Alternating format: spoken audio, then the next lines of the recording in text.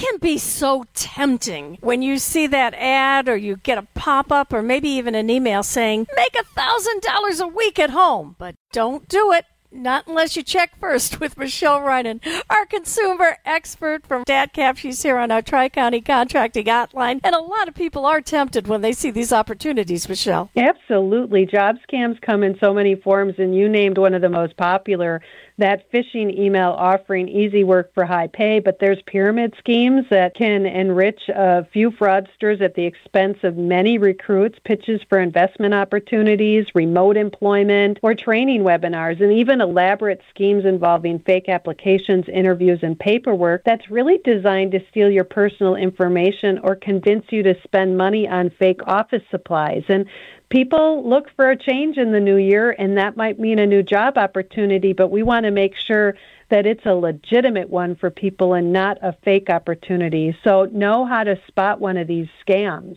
Scam recruiters will email you from a personal email instead of a company account. So think Gmail, Yahoo, and others. And if that's where that recruiter is sending their email from, question it to find out if they are just a scammer at the end of the day. Also, scam recruiters push you for money. They might send you a fake invoice for equipment, like a computer or training, and may even promise to reimburse you. Well, why is a recruiter doing that instead of the company providing the equipment? And you also might see scam recruiters ask for your personal information up front. Before giving you any details about a job, they might ask for your driver's license, Social Security, or bank account number.